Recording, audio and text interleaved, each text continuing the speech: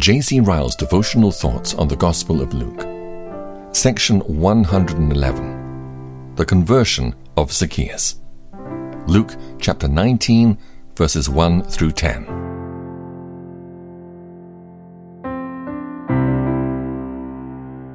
And Jesus entered and passed through Jericho. And behold, there was a man named Zacchaeus, which was the chief among the publicans, and he was rich. And he sought to see Jesus who he was, and could not for the press, because he was little of stature. And he ran before, and climbed up into a sycamore tree to see him, for he was to pass that way. And when Jesus came to the place, he looked up and saw him, and said unto him, Zacchaeus, make haste and come down, for today I must abide at your house. And he made haste and came down and received him joyfully. And when they saw it, they all murmured, saying that he was gone to be guest with a man that is a sinner.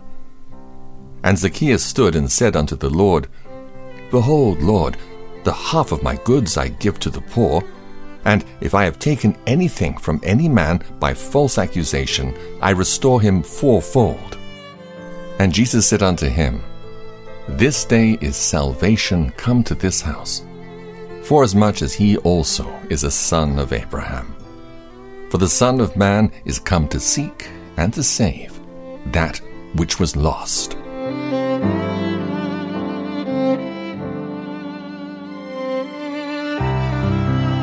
These verses describe the conversion of a soul.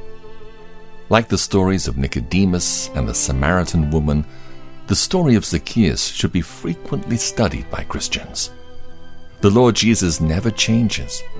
What he did for the man before us, he is able and willing to do for any one of ourselves. We learn, firstly, from these verses, that no one is too bad to be saved, or beyond the power of Christ's grace. We are told of a wealthy tax collector becoming a disciple of Christ. A more unlikely event we cannot well imagine. We see the camel passing through the eye of a needle, and the rich man entering the kingdom of God. We behold a plain proof that all things are possible with God. We see a covetous tax collector transformed into a charitable Christian. The door of hope which the gospel reveals to sinners is very wide open. Let us leave it as open as we find it. Let us not attempt in narrow-minded ignorance to shut it. We should never be afraid to maintain that Christ is able to save to the uttermost, and that the vilest of sinners may be freely forgiven if they will only come to him. We should offer the gospel boldly to the worst and wickedest and say, there is hope. Only repent and believe. Though your sins are like scarlet, I will make them as white as snow. Though they are red like crimson, I will make them as white as wool. Isaiah chapter 1, verse 18. Such doctrine may seem to be foolishness and a license to sin to worldly people, but such a doctrine is the gospel of him who saved Zacchaeus at Jericho. Hospitals discharge many severe cases as incurable, but there are no incurable cases under the gospel. Any sinner may be healed if he will only come to Christ.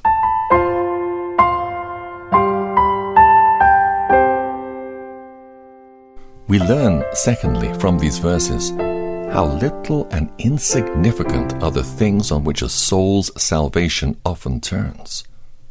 We're told that Zacchaeus wanted to see who Jesus was, but being a short man, he could not because of the crowd. Curiosity, and nothing but curiosity, appears to have been the motive of his mind. That curiosity once roused, Zacchaeus was determined to gratify it.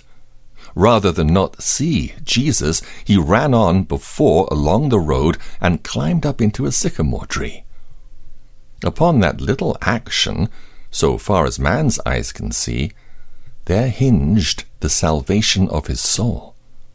Our Lord stopped under the tree and said to him, "Zacchaeus, come down immediately. I must stay at your house today." From that very moment, Zacchaeus was an altered man. That very night, he lay down a Christian. We must never despise the day of small things. Zechariah chapter 4, verse 10. We must never reckon anything little which concerns the soul. The ways by which the Holy Spirit leads men and women to Christ are astonishing and mysterious. He is often beginning in a heart a work which will stand to eternity, when an onlooker observes nothing remarkable. In every work there must be a beginning, and in spiritual work that beginning is often very small. Do we see a careless person beginning to use means of grace which in time past he neglected? Do we see him coming to church and listening to the gospel after a long course of Sabbath breaking? When we see such things, then let us remember Zacchaeus and be hopeful. Let us not look coldly on him simply because his motives at present are very poor and questionable. Let us believe that it is far better to hear the gospel out of mere curiosity than not to hear it at all. Our friend is with Zacchaeus in the tree. For anything we know, he may go further.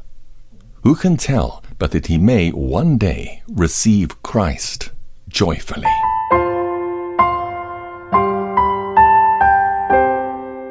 We learn, thirdly, from these verses, Christ's free compassion towards sinners and Christ's power to change hearts. It is impossible to conceive a more striking instance than that before us. Unasked, our Lord stops and speaks to Zacchaeus. Unasked, he offers himself to be a guest in the house of a sinner. Unasked, he sends into the heart of a tax collector the renewing grace of the Spirit, and puts him that very day among the children of God. Jeremiah chapter 3, verse 19. It is impossible, with such a passage as this before us, to exalt the grace of our Lord Jesus Christ too highly. We cannot maintain too strongly that there is in him an infinite readiness to receive sinners, and an infinite ability to save sinners. Above all, we can never hold too firmly that salvation is not of works, but of grace.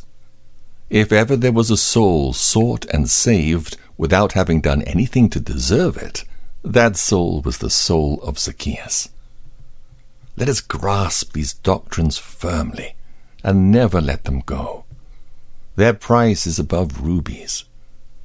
Grace, free, sovereign grace, is the only thought which gives men peace in a dying hour.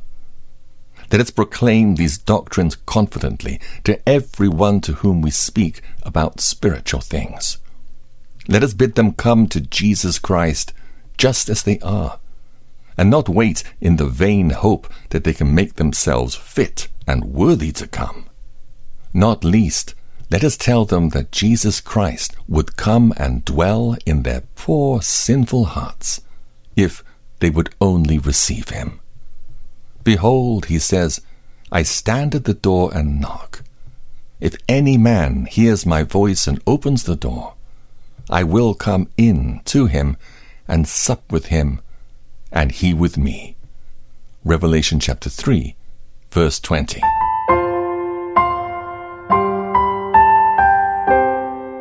We learn, lastly, from these verses, that converted sinners will always give evidence of their conversion. We're told that Zacchaeus replied, Behold, Lord, half of my possessions I give to the poor, and if I have defrauded anyone of anything, I will restore 4 times as much. There was reality in that speech. There was unmistakable proof that Zacchaeus was a new creature. When a wealthy Christian begins to distribute his riches and an extortioner begins to make restitution, then we may well believe that old things have passed away. and all things become new. 2 Corinthians chapter 5, verse 17. There was decision in that speech. I will give, says Zacchaeus. I will restore. He does not speak of future intentions. Freely pardoned and raised from death to life, Zacchaeus felt that he could not begin too soon to show whose he was and whom he served. He who desires to give proof that he is a believer should walk in the steps of Zacchaeus. Like Zacchaeus, let him thoroughly renounce the sins which have formerly most easily entangled him. Like Zacchaeus, let him follow the Christian graces which he has formerly most habitually neglected. In any case, a believer should so live that all may know that he is a believer. A faith that does not purify the heart and life is not saving faith at all.